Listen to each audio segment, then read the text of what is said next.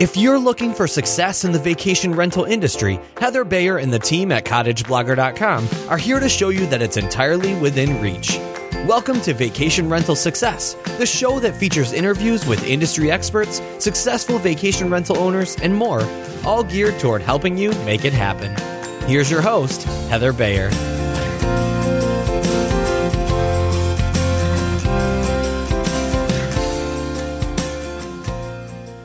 Well, hello and welcome to another episode of the Vacation Rental Success Podcast. This is your host, Heather Bayer, and as ever, I'm delighted to be back with you.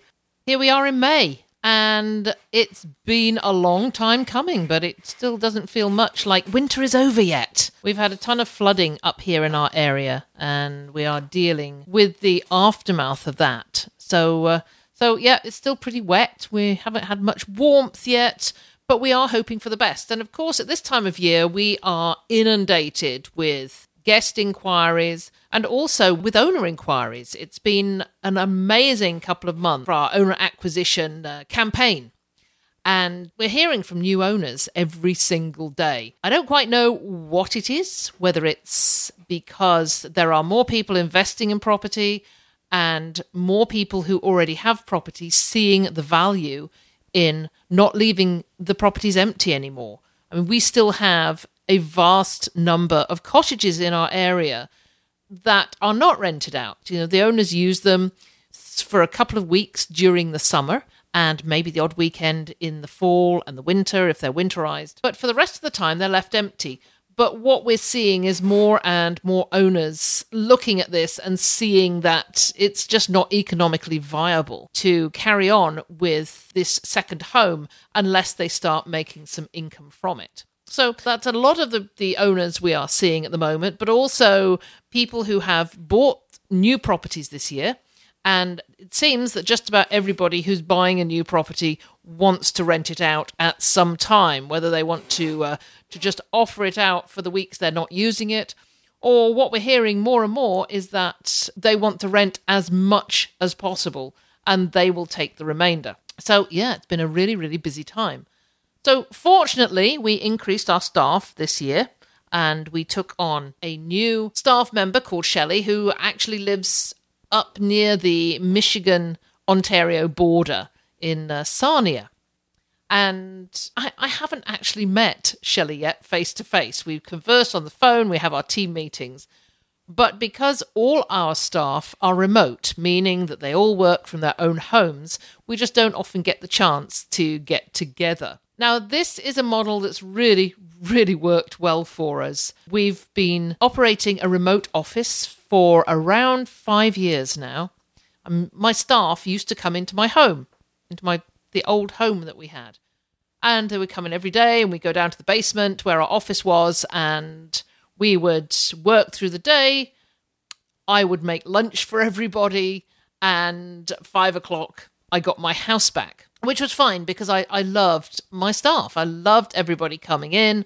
My dogs were free to roam around and everybody loved the dogs. But as we grew, it just became a little bit unwieldy. There were too many people coming in. I didn't have my house to myself. And I was not about to start renting office space. I just find that the bricks and mortar, if you don't have to do it, don't do it because it's so expensive. So we decided 5 years ago that we would send everybody to their homes. And mostly they were absolutely fine with it. Our office manager, Sandra, had been with us for 12 years at that time, and she found that a little bit of a challenge, but we did it bit by bit. She started out by working at home 2 days a week, then it extended to 3, then 4, and now it's been a couple of years, and she is more than happy to be working from home. But I'm often asked, how do we make this work? How do I know that our staff are actually working? And it's a really, these are very valid questions. I honestly don't spend much time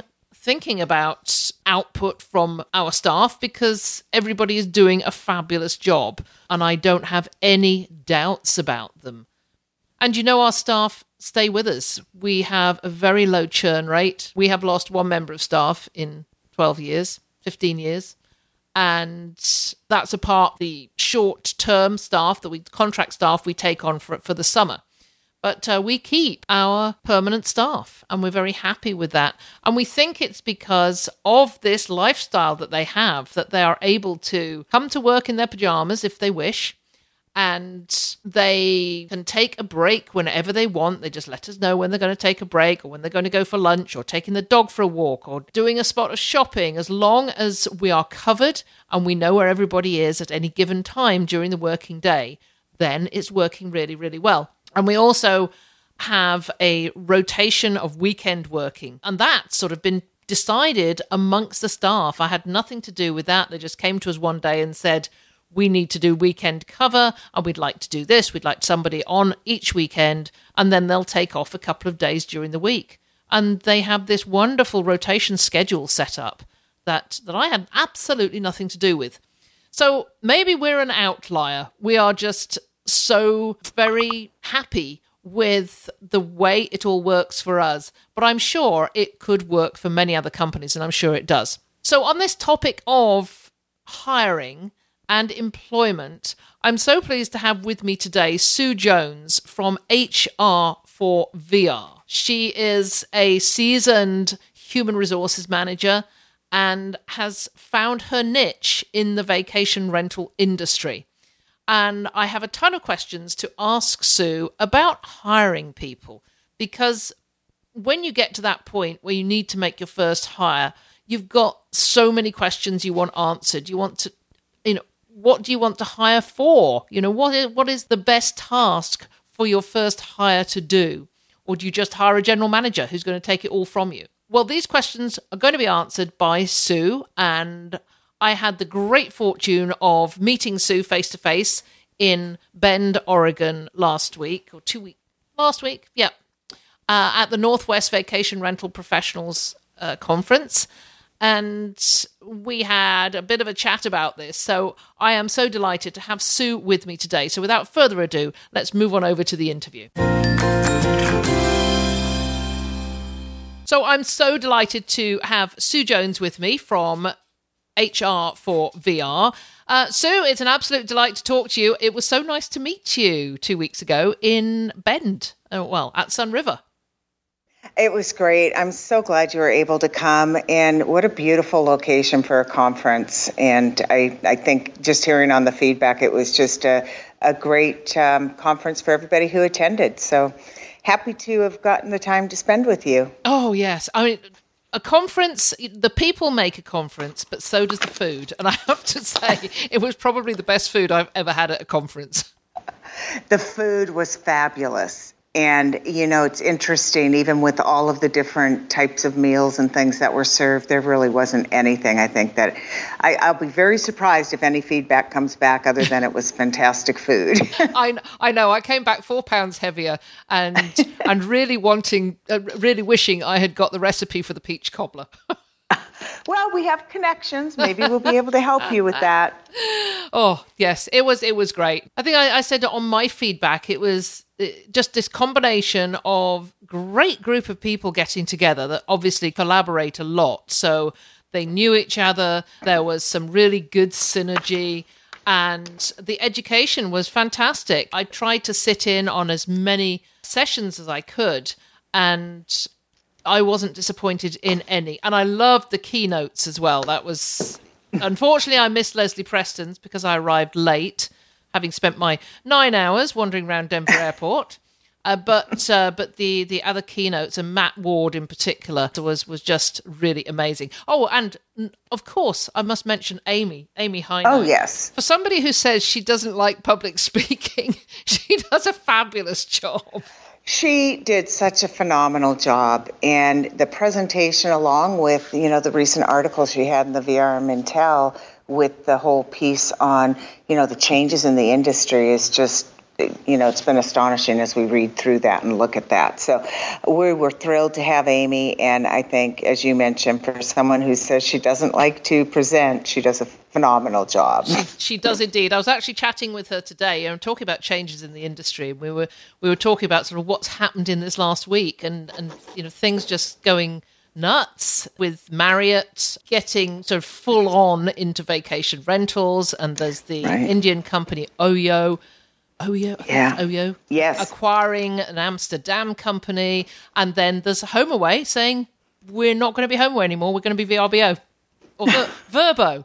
Verbo. You can hardly draw breath from what's going on. But anyway, I'm going to be talking to Matt Landau shortly, in the next week or so, just about all these changes and how they impact the sort of small to medium-sized business. But for now, you and I are going to talk about hiring and bringing people into a business. And it's something that's dear to my heart. We've just taken on a new hire, but it got me thinking about going back to the beginning and how you hire your first person, what you have them do, how you monitor their work. And in my introduction, I was talking a bit about my company, the fact that we all work remotely. We've got 8 of 8. Do you know, I can't even remember how many of us there are. I think there's 9. and we are all remote. So I just wanted to kick off with you just telling us a little bit about yourself. And I know you've been a human resources professional for a lot of years, but what got you into niching down, if you like, into the vacation rental business? Well, I think to kind of start with, as you mentioned, I've been in HR for a number of years and really have focused in hospitality and manufacturing, food service, a lot of different types of industries. And I actually got into the vacation rental industry when I worked at Navis as the VP of HR back in 2011. And at that point, that was my introduction into the industry, and I fell in love. I mean, just like so many of us, I just fell in love with this industry.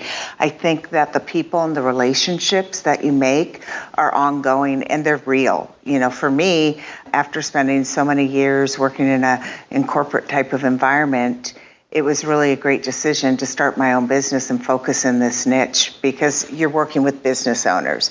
So when I left Navis, I actually thought, well, I want to continue to live in Bend because, Heather, as you know, it's so gorgeous here.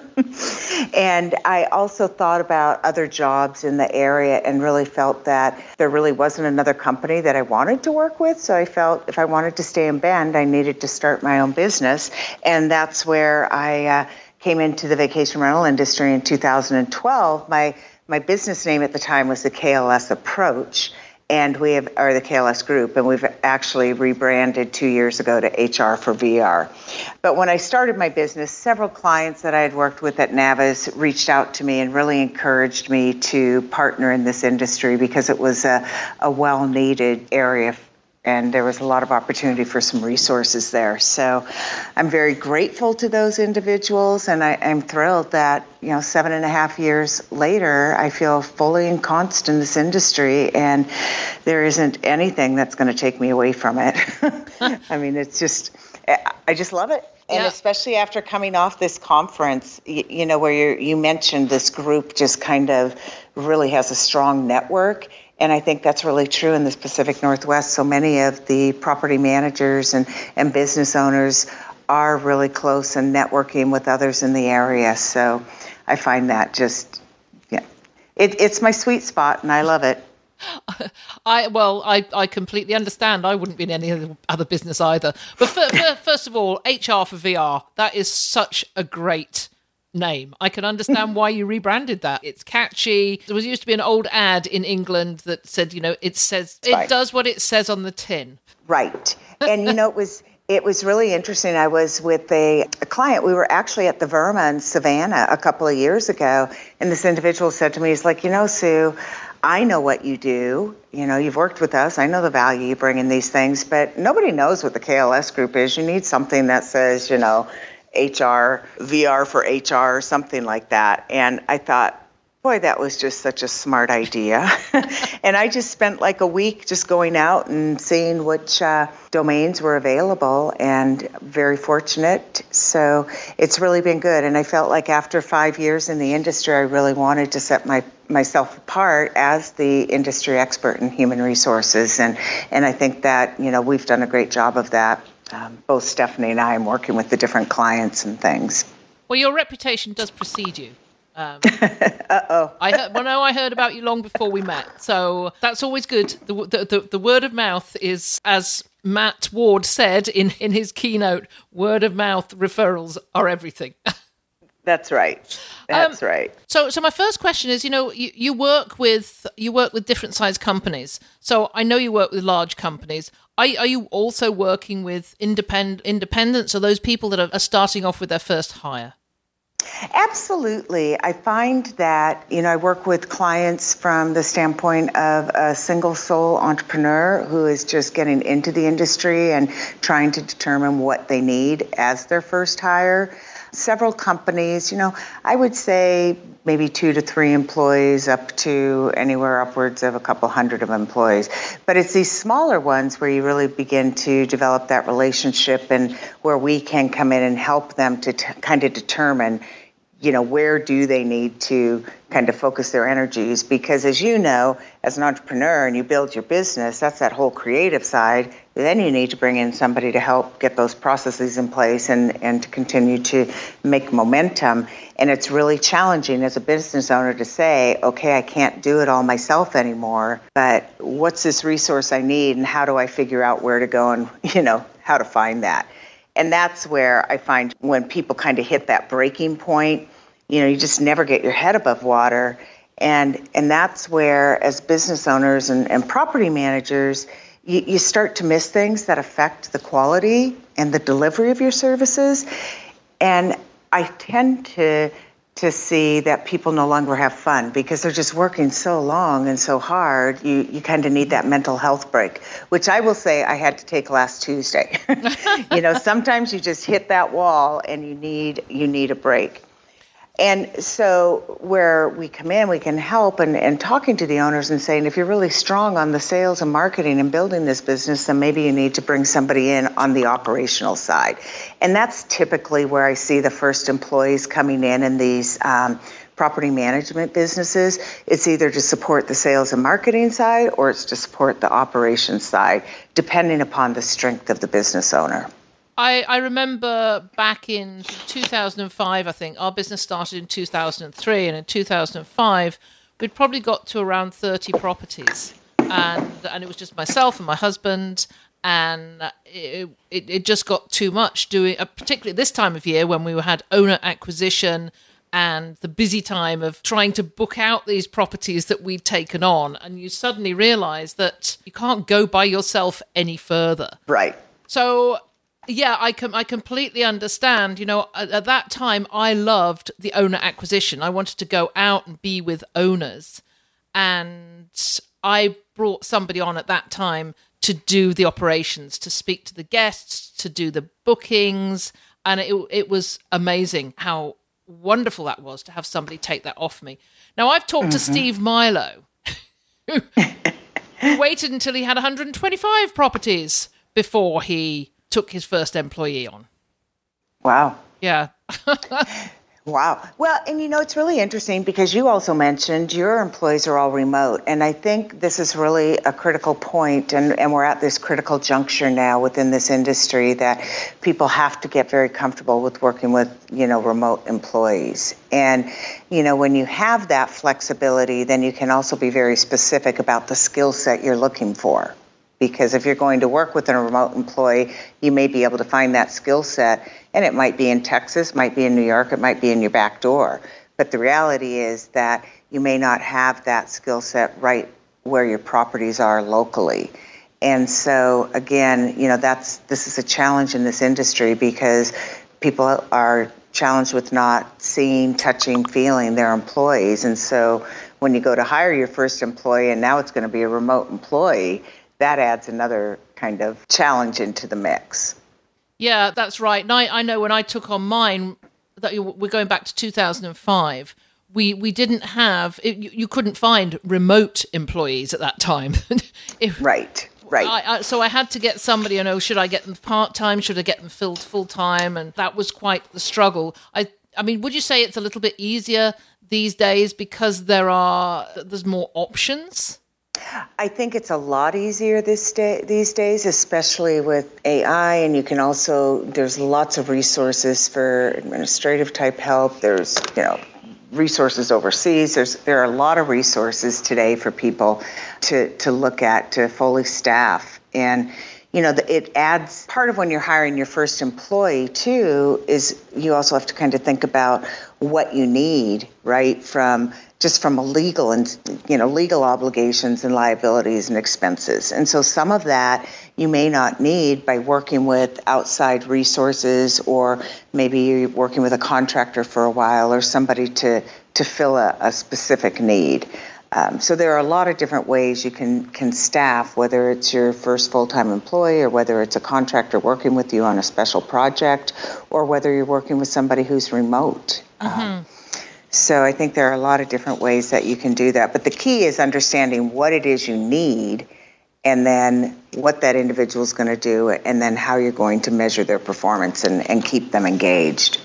Well, before that, you've got to find somebody. So having created, sort of the persona, the person that you just think is going to be perfect for you, where do you actually find them? I mean, we just mentioned remote, but I know people are going to say, well, this is all very good, but how do I go about finding somebody? How do I? And it's interesting you bring that up, because the news all over today is that the unemployment rate in the U.S. hit 3.6%. It's the lowest it has ever been in 50 years since they've been measuring this statistic. And what is interesting about that is there are still a lot of jobs out there, but there isn't the skilled workforce. Mm-hmm. So when you go to look for these individuals, your traditional recruiting pools aren't going to give you the talent that you're looking for. You can still go out and post your ads on Indeed or Facebook or use LinkedIn and that. But if you're looking at it purely in a localized area, you're going to have to really start focusing your attention on what are some of the soft skills that are important in your business for people to have. And what I mean by that, when you go out to hire, looking for people who have the ability to take feedback, that you can coach. They take feedback and they learn from it. They are able to solve problems. They've got that problem-solving thinking. Those are the things you want to hire for, because the technical skill sets you can teach somebody, or those hard skills. So if you were going to hire somebody for operations and, they were going to come in and kind of manage the property care piece, well, first of all, you'd want to make sure that they had good problem-solving skills, that, they were good organizationally. So when you can identify what those skills are you're looking for, then you want to start tapping into different kinds of applicant pools. And there are a lot of diverse applicant pools. When we talk about diversity and inclusion, you want to have as diverse workforce as you can. And some of the areas where I find real nuggets and getting in and going for the gold, finding the gold, the great employees, are looking in some of these more diverse recruitment pools. And one of them, just to kind of think about, right off the top, are individuals who are re-entering the workplace. So it used to be years ago, you would have women going out and maybe they'd be having their children and raising their children at home for a couple of years, and then they come back into the workplace. Well, now today you have both parents doing that. You have stay-at-home parents coming back. But even more importantly, there are people who are leaving their careers in their mid to late 40s to take care of aging parents. And so people are leaving work to go and take care of, family needs, and then coming back into the workplace. And when they come back into the workplace a year or two later, we all know as fast as technology moves along, there's kind of a reskilling, a retraining. So looking for individuals who have maybe been out of the workforce who are looking to come back in. The other areas I like to recommend are working with the military and the veterans. There's a lot of statistics around veterans, and they're highly motivated, ethical. They've actually got a good ability and a proven ability on learning new skills and concepts. So they kind of understand the dynamics. And if you think about the military, and I was actually in that, so I can remember, it's kind of like do as I say, not as, come in and follow instructions and get it done. And so when you think about work process and standards of operations and SOPs, veterans live and breathe this. So they can really come in and assist. The other pool that goes along with this is the military spouses and partners. It can be a real challenge for military spouses to find jobs and build their careers when they're having to move around and relocate every 18 months to 2 years. Think how great it would be if you had a local military base around you that you could reach out, you could hire a few military spouses, get them trained, and then wherever they go, maybe from a reservations or guest services standpoint, they could work for you remotely. So I find that to be a key one. The other one that's coming back into play is hiring people who've been convicted of a crime. And would be a lot of times sometimes we focus on what the perceived risks are, and perhaps they had been convicted of shoplifting or misdemeanor or theft or fraud or something along these areas. Is it something that you can overlook in the position?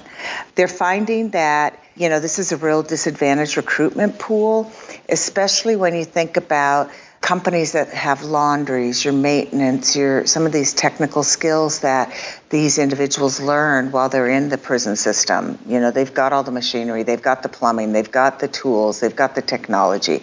So again, if you can find a way to do some work partnerships, that's another pool. We've kind of talked a little bit about remote workers. And then the other area that I like to talk about is the disabled workforce.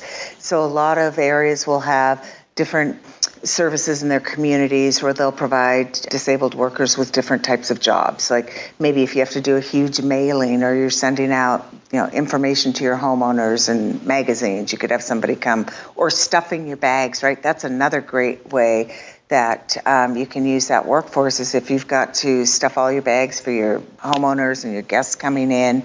Also doing laundry or helping in those areas. So those are the areas that I see that are really untapped. And if you start trying to tap into those different types of workforce pools, I think you'll start to find some talent that will really help you as you start to grow your business. I love that you mentioned military spouses, because I was one for 35 years and did move from place to place and just found it so difficult to get a job, because the moment you said, because at that point, at that time, they could ask all sorts of questions about you. Which perhaps are not so applicable these days. But, the moment they found out that I was an Air Force wife, they knew that I wasn't going to be lasting longer than 3 years and we'd be off again. So that was really tough. So I think that is a great pool of workers if you've got a military base. Sure. And when you kind of talk about this criminal piece and criminal records, that employers are willing to overlook, the things that are really coming to the top is about 75% of employers are willing to overlook substance-related felony like DUIs or drug-related crimes, and about 70% are willing to overlook some shoplifting or vandalism that are misdemeanors. And the reason this is happening is that the recent data shows that 1 in 3 adults have a criminal record. So think about that. If you're not looking at that pool, you're only looking at 2/3 of this population. So again, there's a real opportunity as far as that goes. And there are 6 states that actually have a certificate of rehabilitation. So Arizona, California, Illinois, Nevada, New Jersey, and New York, they all offer these certificates, which are another great way for employers to know that they're getting somebody that is coming with these skills. So finding these people, Sue. I mean, I know that when you're going back to 2005 when we found Sandra, it was in a local community organization that did retraining, and they had retraining programs for people coming back into the workforce, and they taught them how to write a resume and to write a covering letter and that sort of thing. So we went directly to them and said, "Do you have anybody that is looking for work?" And that's how we found Sandra, who's been with us for nearly 15 years now. Sure. And that's a great resource, too, is every state, every city, they've got employment departments who are working to put people into jobs. And so developing a relationship with your employment department locally is another resource. And as you mentioned, a lot of these employment departments have got certificates, whether they're like a bronze, silver, or platinum. So it identifies the kind of level of skill sets, and they have to take certain tests to be able to meet the qualifications with regards to communications and maybe mathematics and analytics and, customer service.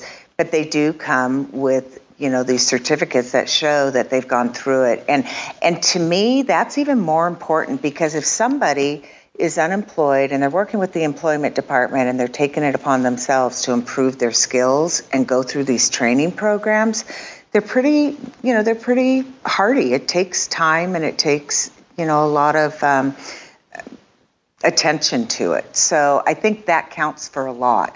It says a lot that somebody is trying to improve their skills. And so that shows you that they definitely have an affinity for learning.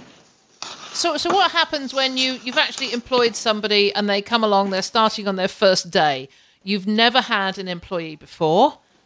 You really don't know what to do with them. I mean, should there be a sort of a formal plan already laid out? So is there somewhere that, the employer can go and find out this information? What do I do with this person who's come in with no knowledge whatsoever? What's the first thing I talk about?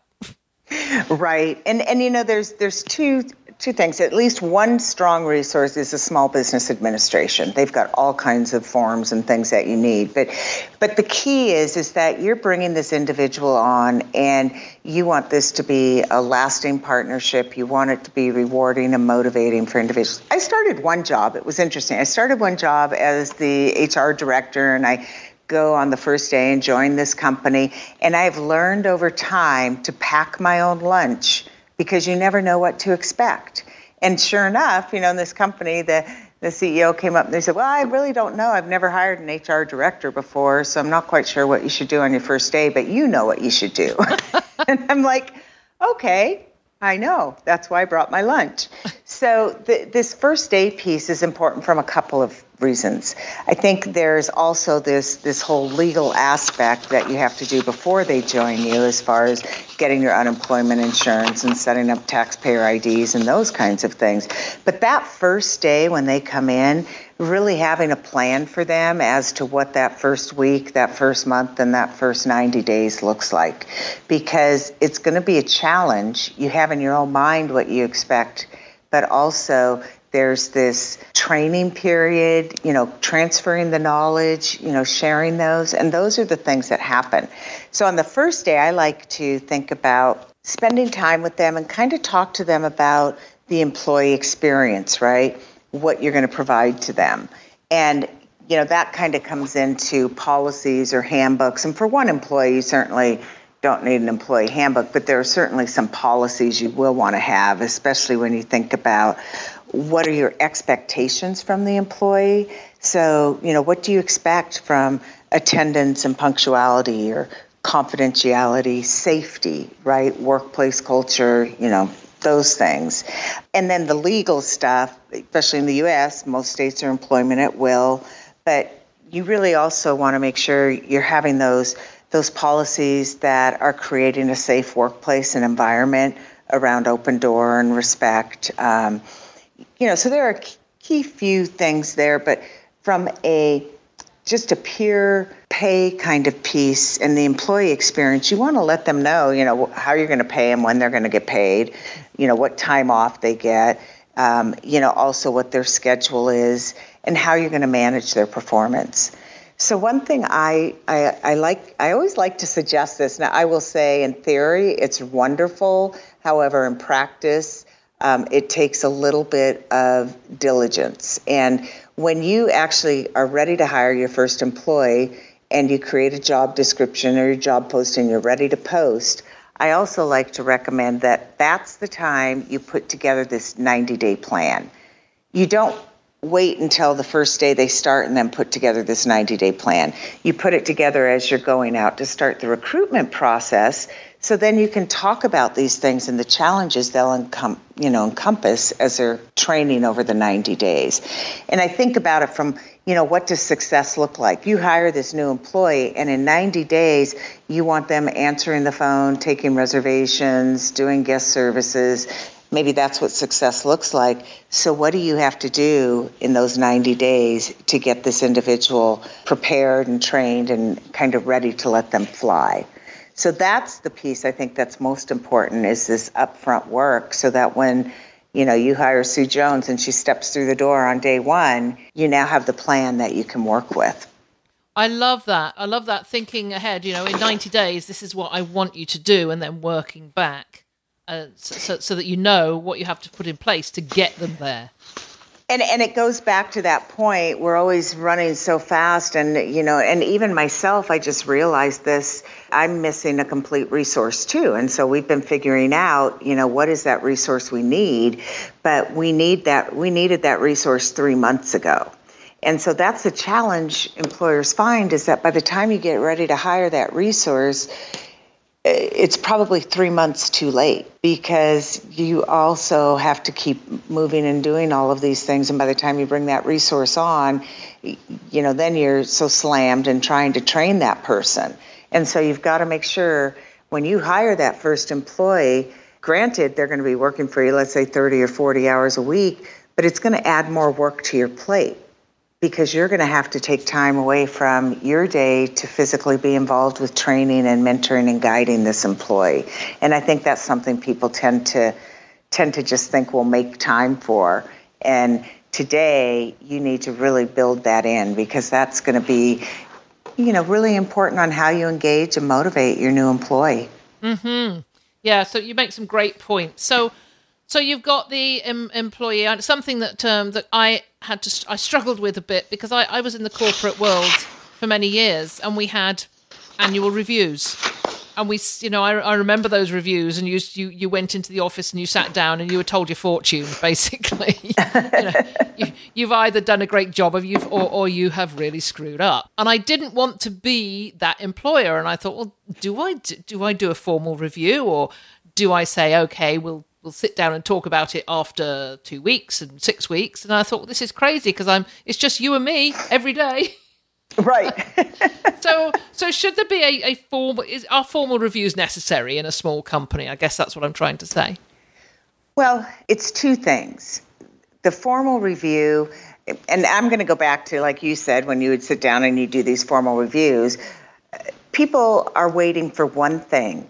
And the one thing they're waiting for at the end of that review is, how much more money are you going to pay me? And so, first of all, I like to separate your pay from your performance. So when you do your increases, or you're going to pay your employee more, have that separate. It's not the performance review that's, directing how much they're going to get in their pay.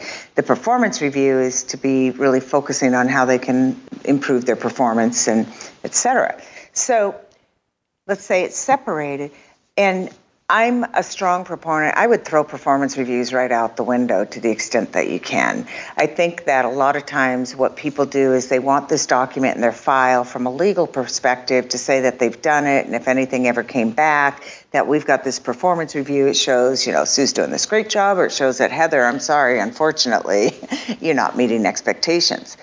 And that can become a real hindrance, because if you're doing it for the file, then you have to keep up and continue to put notes in there. When you think about a review process, annual reviews, you're looking backwards. So you're asking me to come in and spend time and think about, what did I do well, what worked, what didn't, how can we do better? And then you're going to do the same thing, and then we're going to talk about it. And all of this time we're spending is focusing on what happened in the past. I like to recommend people manage performance every day. You focus on people's strengths. You provide ongoing coaching and feedback during one-on-ones.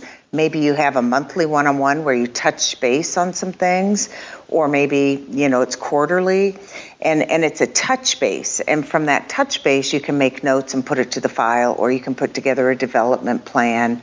But having having frequent conversations and ongoing coaching and feedback is how you want to manage your performance.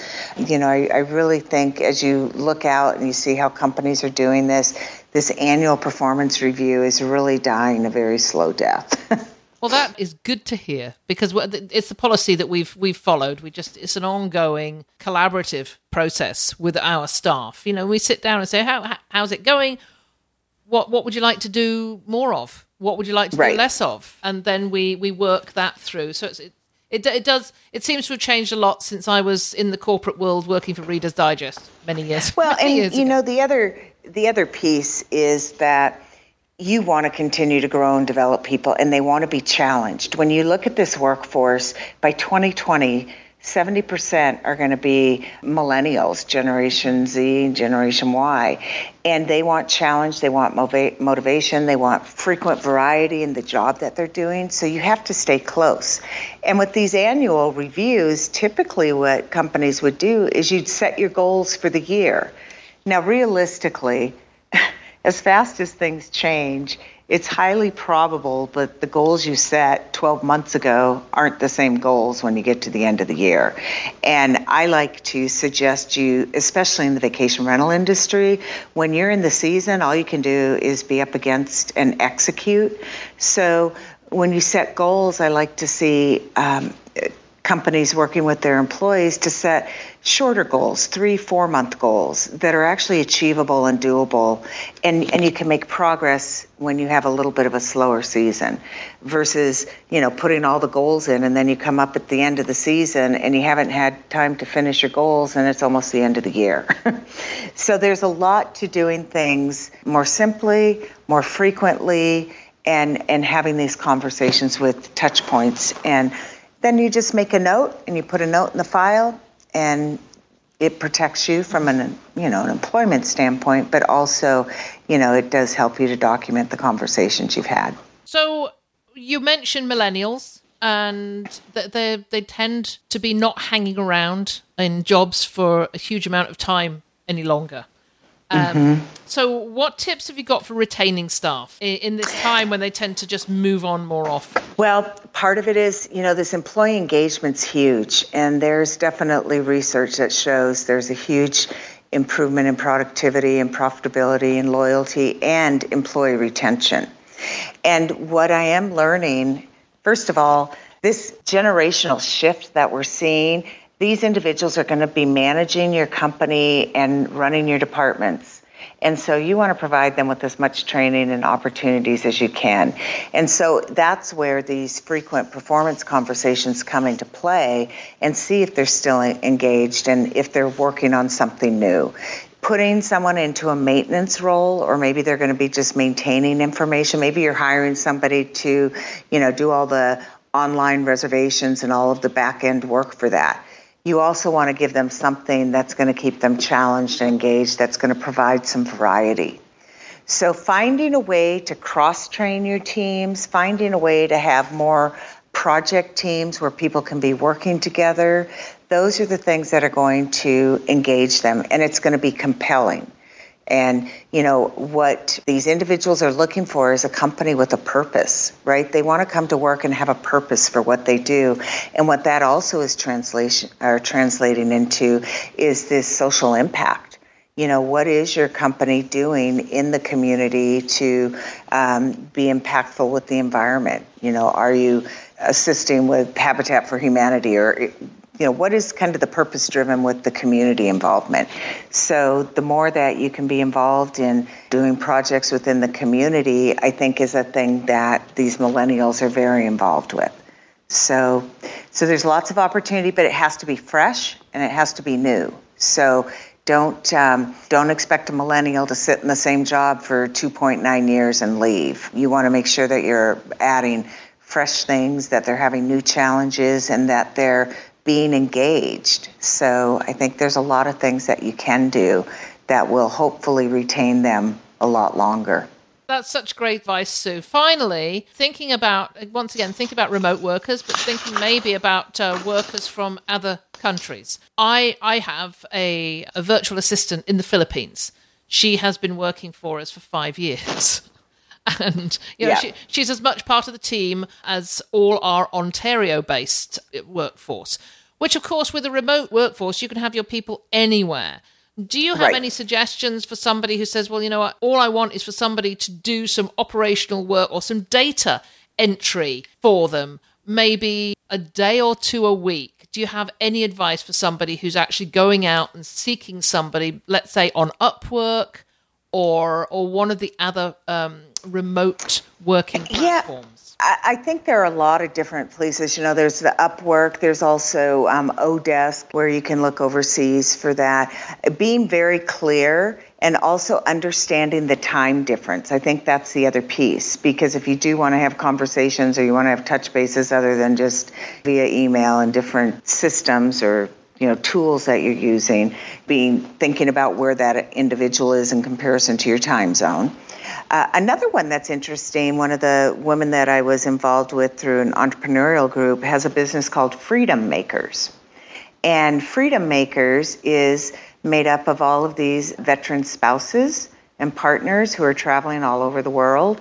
And so, again, they are a resource for like online administration and those things as well. So there are a lot of resources out there, and I think that just making sure that that's the right resource for you and for what your needs are. And, as I've used them over time, for me, it's been the communication piece, just making sure we could commute. But it's a huge piece. And, this gig employment, and actually Katrina Murray, who was with Tybee Vacation Rentals, is now, she's a digital nomad.